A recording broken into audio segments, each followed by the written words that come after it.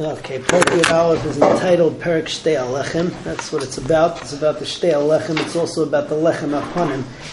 We start out with saying that there's a difference between the Shtei Alechem and the Lechem Aponim.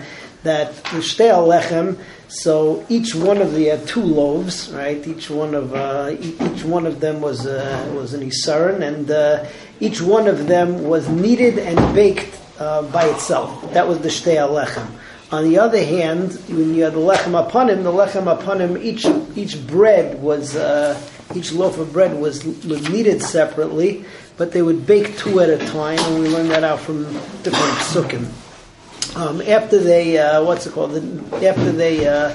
kneaded the Lechem Aponim, so it was put into a mold. The mold basically looked like a U, right? A long U, up and long and then up. They would take it out of that mold. They would put it into a different pan or mold in order to bake it. And then when you took it out, so then there would be a third mold, that was the golden one, and they would put that onto the shulchan. So that's Mishnah Aleph. Shtei Alechem niloshim achas achas. The Shtei Alechem were kneaded, mixed and kneaded one at a time. V'nefos achas achas, and they were baked one at a time. Lechem Aponim nilosh echad echad. The Lechem Aponim was mixed and kneaded one at a time. V'nefos shtayim shtayim, but it was baked 2 by 2. Ubetfus haya oisaisan. They would make it in a mold, otherwise it wouldn't get the right shape. Ukeshahaya radan nicely betfus, and then when you would they would put it in another one when they put it in the oven. When they were marada it out of the oven, you would put it into another pan or mold kadesh lo yiskalkalu, so that it shouldn't get ruined or lose its shape. Okay, moving on to Mishnah Beis. Mishnah Beis talks about where you do the lisha and the afiyah.